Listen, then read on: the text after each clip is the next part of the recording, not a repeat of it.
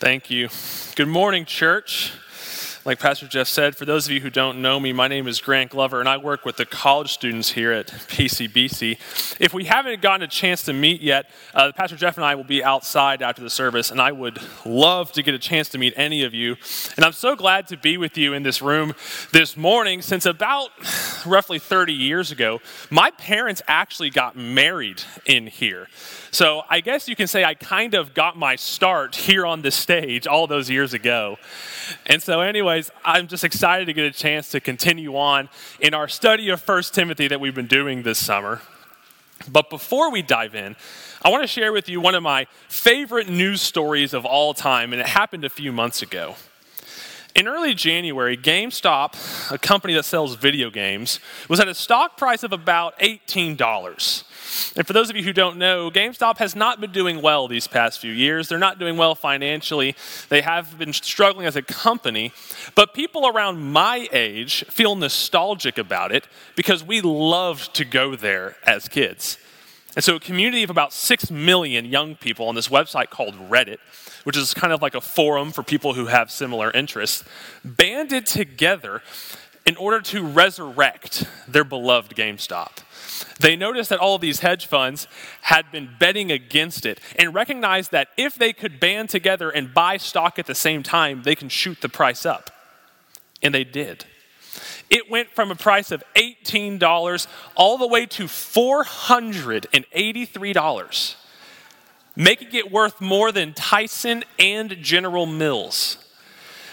And it's amazing, this company wasn't worth anything, but a bunch of kids in their pajamas, in their mom's basement, banded together to ruin the financial world. Unbelievable. Now, naturally, this upset a lot of people because a lot of people lost money and they viewed this as manipulating the market. And what we saw was that more traditional investors, who the Redditors lovingly nicknamed the Suits, saw this as unfair and that they didn't want to see this happen again. And so what we saw was this divide emerge among investors between younger generations and older generations. Older generations, again nicknamed the Suits, like to invest in assets that have value. You know, companies that make money and actually provide good products. Now, that is probably the smart thing to do, but that is boring, at least according to people my age. Younger investors, retail investors, are looking to buy a one-way ticket to the moon by whatever means necessary. And if that means buying GameStop or AMC or cryptocurrencies, they'll do whatever it takes to try to buy in on the next big thing. So as you can see, quite the disparity in approach. And we talk a lot about division in our modern society, but one of the more underrated divisions we're witnessing is the generational divide. As Pastor Jeff has mentioned before, research shows that a teenager in America has more in common with a teenager in Germany than they do with older generations in America. And that's because our Western culture has become highly individualistic. We tend to hang around people who think like us, and that usually means being around people our own age. And what tends to happen is that younger generations will think older ones are outdated in their thinking, and older generations will think the younger ones have just gone off the rails. And it's not just that way in society, it's also that way in the church. And that's a problem, isn't it? We have older churches and younger churches. Is that the way it's supposed to be? How are we supposed to bring older and younger generations of Christians together? And how are we to relate to our older or younger coworkers, family, and friends? Our goal today is to determine what the basis is for cooperating with one another in an era of individualism, to see how we get out of our own little world to bridge generational gaps. The essential question we will answer is this: how is Christianity supposed to look different than our current world's individualism? We will do that by looking through, we'll find our answer in 1 Timothy. And we've been going through this series this summer, talking about how 1 Timothy is all about paradox, that God's kingdom is the reverse of the way the world works. And we will see that again today in 1 Timothy 4, 6 through 16 when it comes to generations.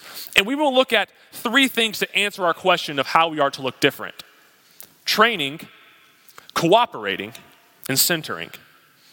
Training, cooperating, and centering. So first, before we get into how we should be cooperating, we will look at how we should be training. You can look down with me at 1 Timothy 4:7, or in the words should appear on the screen. And Paul tells Timothy in verse 7 that you should train yourself for godliness. And that word there for godliness is used to talk about reverence or respect for God, much like you would have of your parents. And so Paul is telling Timothy to train himself to deepen his relationship with God. Now, when you first look at that, it can look like he's telling Timothy to simply work harder in his faith, to simply try harder to be a better person. And that's often how we can view our Christian lives, that we're supposed to clean ourselves up to God and simply be better people by working and trying harder. We think if I would just go to church more, if I would pray more, read my Bible more, then I would finally be the kind of Christian God wants me to be. Let me tell you what you will find if that's how you view your spiritual life. You will often find that you have a lingering suspicion that God is disappointed with you. If you're God, you will constantly find yourself questioning, am I good enough? Am I doing enough? Is he satisfied with my effort? If your godliness is based on your effort by itself, then guess what all of these religious activities become? Work. They become tasks. They would simply be a way for you to try to gain God's approval by the way you're behaving so that he will no longer be frustrated with you.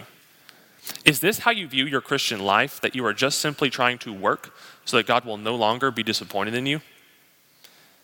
Paul offers a better way. The word for train comes from the Greek word gymnazo, which is where we get our word for gymnasium. So Paul is telling Timothy to work out for his relationship with God. And if that's true, then it can't be based simply on your effort. How is that? Well, think about going to the gym. Here's what you don't do. You don't go to every machine, put it on the heaviest weight, and then say, if I just try really hard, I'm going to get stronger. What's going to happen? You're going to go to every machine, put it on the heaviest weight, strain really hard, get hyped up with your music, push really hard, and find that you won't be able to do it. And then you'll move on to the next one, and the next one, and the next one. And the same goes with our Christian faith. What's going to happen is you're going to wear yourself out if you keep on trying to take on a weight that you can't handle. Just simply saying, I'm going to be a better person by trying really hard will lead to nothing but failure and guilt, because you're trying to be carrying something that you can't, and you will never achieve the goal that you're striving for. So your effort needs to be accompanied by direction, by a trainer, so that you can actually go somewhere. But what's our trainer? Well, Paul tells us, actually, he gives us a hint in verse 6, if you'll look with me, where he says that Timothy is trained in the words of the faith and of the good doctrine that he has followed. The words of faith and of the good doctrine he's followed is very clear what that's referring to when you look at 1 Timothy as a whole. It's the gospel. That is what our training is all about. You are to be trained daily by the gospel of grace. Only the gospel can truly train you. It's not that you don't have to try, or that God is saying that you don't put forth any effort. It's that we need the right trainer to tell us what to do. We tend to think of the gospel that Jesus lived a perfect life, died for my sins, rose again, and now I pray a prayer, and that means I get to go to heaven when I die. And that all may be true, but the gospel is actually bigger than that. And it's news that shapes your life now. But what about this news trains the way we live our lives now? Well, it's a simple, profound, and maybe unexpected answer. It's grace. The gospel proclaims the radical grace of God, where God forgives and accepts people before they do anything and based on nothing that they have done. And in fact, he loves people unconditionally with no strings attached, in spite of all of the terrible things they continue to do. It can be so hard for us to understand this kind of grace because we are so used to having to perform to gain other people's acceptance, and perhaps we try to perform to gain God's acceptance too. This is a foreign concept to us. This grace is different. And it is this idea of grace, which we have a hard time truly picturing, that is what trains us daily. But in what way does this grace train us? It means that your whole life is lived entirely in response to God's love, not to earn it. So instead of going to church because you feel guilty for how you've been living, you go, grace teaches you that you go because you're grateful for how you've been forgiven. Instead of avoiding lust because you're afraid of judgment, grace teaches you that you're forgiven of that one, and that grace teaches you that you are to enjoy God simply more. Whenever you feel that God is frustrated with you, grace tells you that he is not disappointed with you, that he has loved you and accepted you already unconditionally, and that can never change. Whenever you mess up, grace tells you that you do not have to clean yourself up for him because he has already made you clean perfectly. Instead of allowing what your boss thinks of you, or your spouse, or your friends, or your kids, grace teaches you that you do not need to seek other people's approval because you have received perfect approval from God, your creator, already. Do you see why we need to remind ourselves of the gospel? We forget that we're forgiven, that we're loved, and that there's nothing we can do to change it. That's why the gospel has got to train you, to teach you how to really live and relate to God. It's got to challenge you. And that's why Paul uses the word for gymnasium. Part of the job of the trainer is to tell you what your flaws are, what muscles you need to train, and what equipment you need to get there. Sometimes you need a trainer to come and tell you to stop hitting the bench press every day and occasionally work in some abs in there. It's summertime. To go to the gym is to confront your flaws, to see them and to train them. And that's what the gospel is for us. It will show you your flaws and your failures, but then it will tell you that those don't define you anymore and you have something greater to live for. We need this training because we don't live like it's true. How often do you find yourself singing of grace on Sunday morning, and then by Tuesday afternoon you are racked with guilt and shame? How often do you find yourself concerned with what other people think of you or concerned with what God thinks of you? Through training, grace has to go from just a mere belief, and it has to seep deep within you to completely change the way you view yourself, God, and other people. And that means you're going to have to argue with yourself every day. That whenever thoughts that are not true come up here, you have to remind yourself that grace is real, that you really are loved and forgiven no matter what you do. You are not defined by who you are and what you do, but God's love and acceptance of you. So where do you need to remind yourself of grace? What areas of your life are you wearing yourself out, trying to be good enough? Now, you might be thinking, Grant, that sounds intense. Why go to all this work? Because training is kind of hard. There's good reason why. Let me show you. Look back down in 1 Timothy 4. And if you'll look down in verse 8, it says, while bodily training is of some value, godliness is of value in every way, as it holds promise for the present life and also for the life to come. Then down in verse 10, for to this end we toil and strive, because we have our hope set on the living God. Paul is pointing out something profound here. While going to the gym and exercising is certainly beneficial, its results won't last. No matter how ripped you are, no matter how swole you get, One day you're going to age, and that is going to fade away. And the same goes for every other thing we look for and strive after on earth. Whatever we are striving to achieve, whatever you try to base your life on, it will not last. So you will have no hope.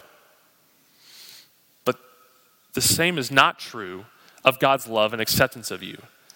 His grace lasts forever, and it can't be taken away. So that means if you base your life, your worth, and your value on the grace God has shown you, you will have true hope.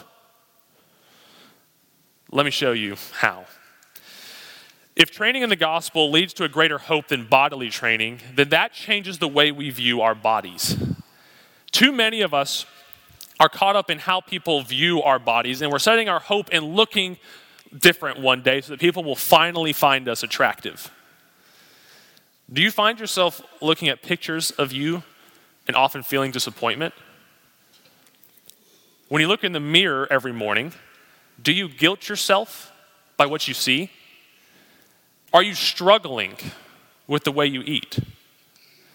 Are you always insecure about your height, about how you look compared to others?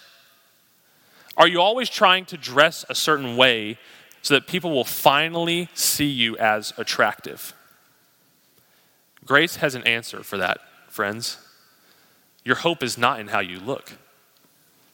Your attributes do not matter anymore. You do not have to strive for approval for your looks, because in the gospel of grace, God has called you beautiful, wonderful, and lovely already. And it's unconditional. It can't be taken away from you. And it will always last, unlike anything that you'll find out in the world.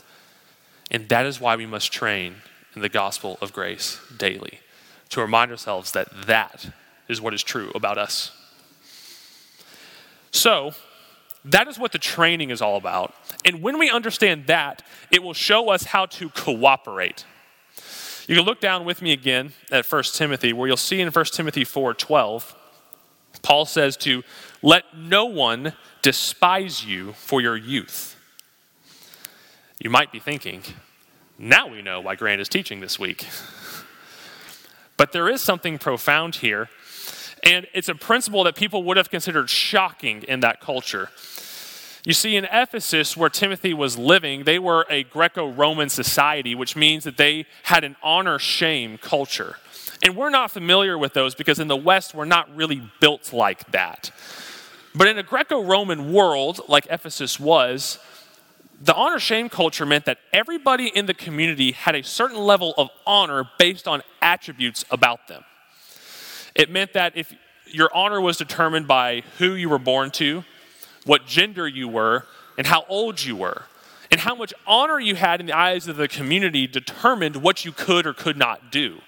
What functions you could go to, what things you could lead, or even where you would sit at the dinner table. And so what's interesting and very relevant to our passage is that age was one of the highest, if not the highest measure of honor in the Roman world.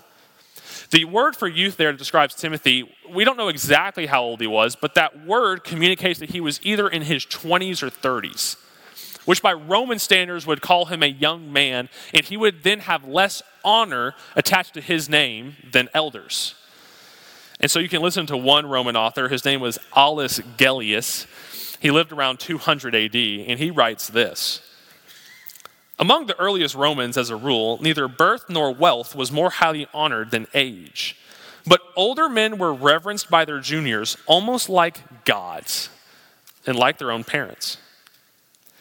When I was in the Philippines after I graduated college, I was there doing mission work. I ran into and encountered one of these honor-shame cultures up close. There are lots of cultural practices in the Philippines that you have to do there to befriend people, which often involve me eating some nasty food in people's homes to not reject their hospitality. And I will spare you those details so you can go enjoy your lunch. But one of the more unique practices that you have to do is that when you meet someone older than you, you have to assign to them an honorific title to show them honor for their age. So for example, if I met an older female, I would either call her ate, which means older sister, or nanay, which means something like mother. And as you can imagine, it was hard sometimes to guess who was Ate and who was Nanai. And you've run into this situation where you're sitting there thinking, is that her mom or grandma? Same thing there. But what's funny is that it's the exact opposite of what you would find here. People would rather be referred to as older than younger. I was told that if I was between the two, older sister or mother, to go with mother and to call that person that. I don't recommend trying that here. But that's what their culture was like. They wanted honor for their age. And when I would run into high school students, I was older than them, so they had to show me honor. And so what they would do beyond calling me like older brother is they would take my hand and like put it on their forehead like this to show me honor. I kind of liked it. It's kind of fun. But that is what an honor shame culture is all about. People of older age have more honor to their name. So what is Paul really telling Timothy? When he tells them to not let people look down on him for his age, that is honor language. He's telling Timothy to not find honor in his age, which is the opposite of how he was raised. How could his cultural norms be flipped like that? It's because of what we talked about with the training. Because Timothy has been trained by the gospel, he knows that his honor has nothing to do with his age. In the gospel, God has already approved of him, which means he does not have to worry about how other people view his honor. He is free. So this means the gospel has now leveled the church in Ephesus, where now everybody is of equal honor. The Roman world has now been turned upside down. Everybody is a child of God by grace, so now they're able to work together without worrying about status or social distinctions. So this answers our question. How is Christianity supposed to look different from the world's individualism? The gospel of grace allows generations to fully cooperate together. Because neither older nor younger people are of any more worth, value, honor, or status, multiple generations are able to respond to grace together. It means that in Christianity, your age does not, by itself, determine your function in the church. So when you look at all of Paul's commands following verse 12, he's not telling Timothy to earn status. He's not telling Timothy to earn honor in the eyes of the elders, but to simply live out the freedom he now has to lead because his honor doesn't define him anymore. It's why in verse 14, he has Timothy ministering to the elders with his gifts and the elders ministering to Timothy with his prayer. They're now able to cooperate together. And because of grace, they can minister to each other in different ways. And no kind of cooperation existed like this in the Roman world at that time. And the gospel has turned things upside down. The gospel is bigger than Timothy's culture. And it's bigger than ours.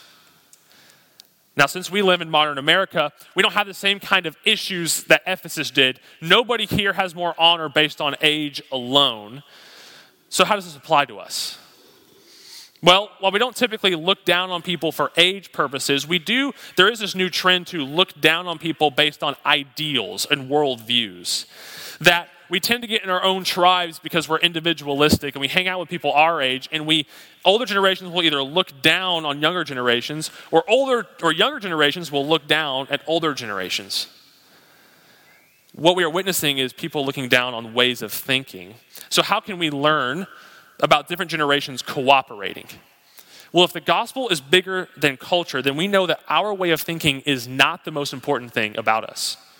If the gospel of grace is true, then there is not one way of doing church. And that is how we cooperate.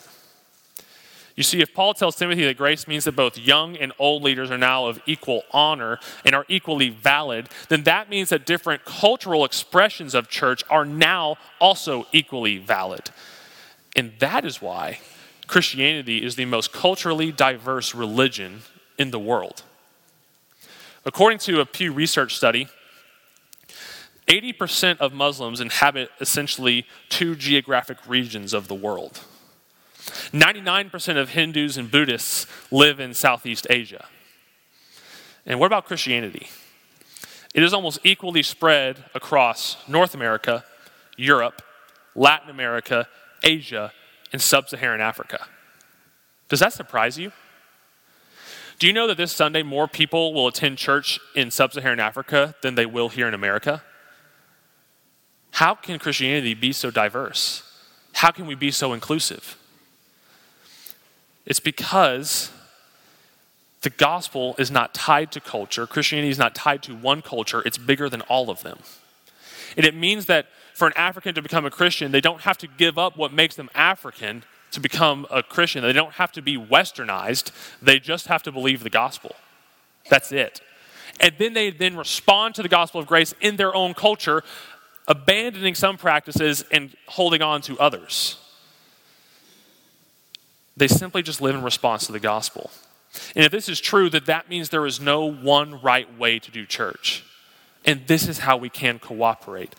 It simultaneously allows some things in church to stay the same for younger generations, while other things in the church changing for older generations.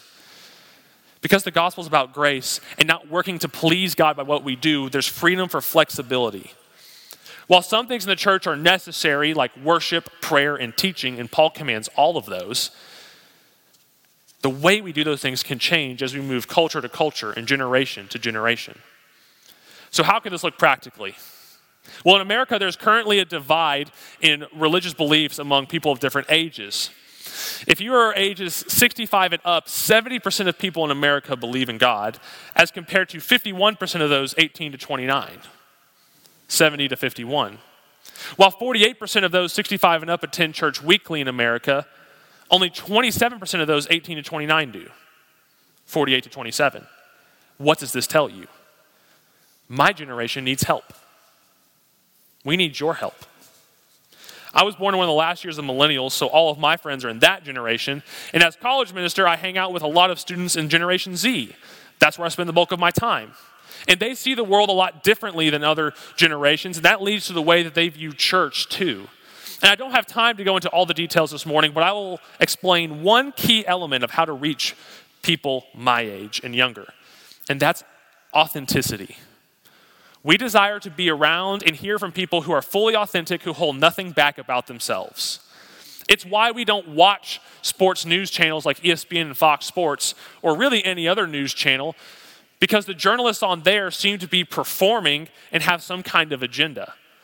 It's why we listen to podcasts and watch YouTube videos where people there are able to be fully authentic, fully themselves, and they can really speak what's on their mind. And the same kind of thinking goes for church. Younger people are looking for an authentic church experience where they feel like they can just be themselves and they don't have to clean themselves up or put on a face to come to church. That's why younger people prefer more casual settings, and that's why they're often intimidated by churches. They often feel like church is a place for people who have it all together, even though we all know that's not true. So to reach younger people, it's going to be really hard, really difficult to bring them into how we've always done church, since they are looking for authentic experiences out with their friends in the communities they live. And if they're concerned with authenticity, that means some of our church practices will have to change and look just slightly different. So how can this look practically for you? Two things. First, whatever your age, be flexible on your idea of church in response to grace. We need some tradition to keep us grounded, but we need some innovation to reach the ever-changing culture we're experiencing. So for my younger friends, some things need to stay the same. For my more mature friends, some things need to change. What do you need to be flexible on in response to grace to allow the generations to fully cooperate together? Second, seek to spend time with people of different generations in your workplace and family. The reason for the generational division is that people really aren't spending time and listening to others who think a little differently than them. Let's change that. Take some interns out to lunch this week and enjoy just spending time and hanging out with them. Call your older relatives and just fill them in on what's going on in your world. Plan an event a joint event between your small group and another from a different generation, and again, just enjoy spending time talking with one another.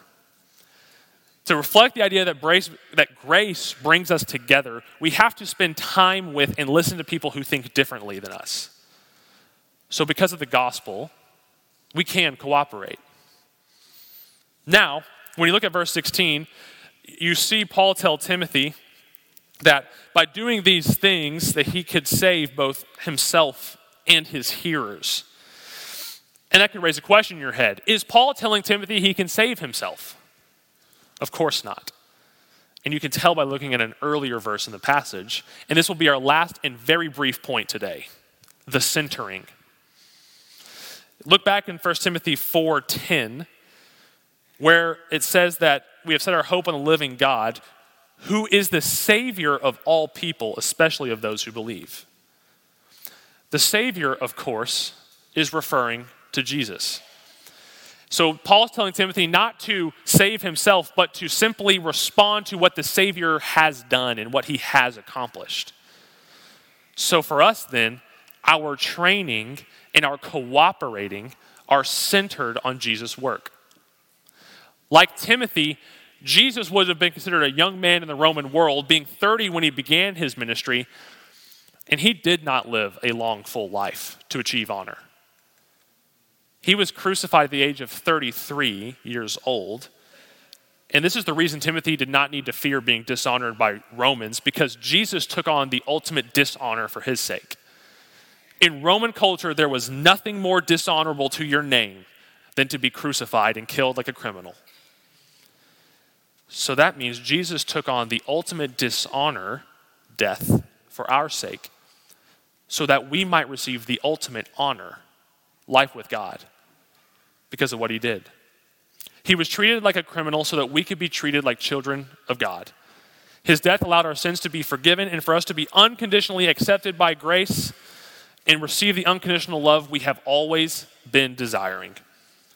His work was all that was necessary to give us grace and to bring the generations together. It's because of what he did that we cooperate, because he sacrificed himself for all, so we sacrifice some of our wants for the sake of others. All he wants and all he asks is that you respond to his grace, to receive his grace in whatever way that looks like for you. Seek to cling to what he did more than anything else in the world, since his work is the only way we can find what we're searching for, and the generations will never be the same as a result. Let us pray. Father, thank you for your word, for your goodness and your grace. Let it train us daily. Let us be reminded of who you say we are, not who we think we are. Let us respond to what you've done, that we are not defined by what we do, but we are defined only by what you have done for us on our behalf. And that you would stir in our hearts by the power of your Holy Spirit that we would love those who look different than us and think different than us. And that you would bring us together, that the gospel might flourish in our church, it might flourish in younger generations, and that people would just come to see how good and gracious and kind you are. That we would look at your death as what defines us, what you did for us as all that we need, and that we would just respond to that grace. In your name I pray, amen.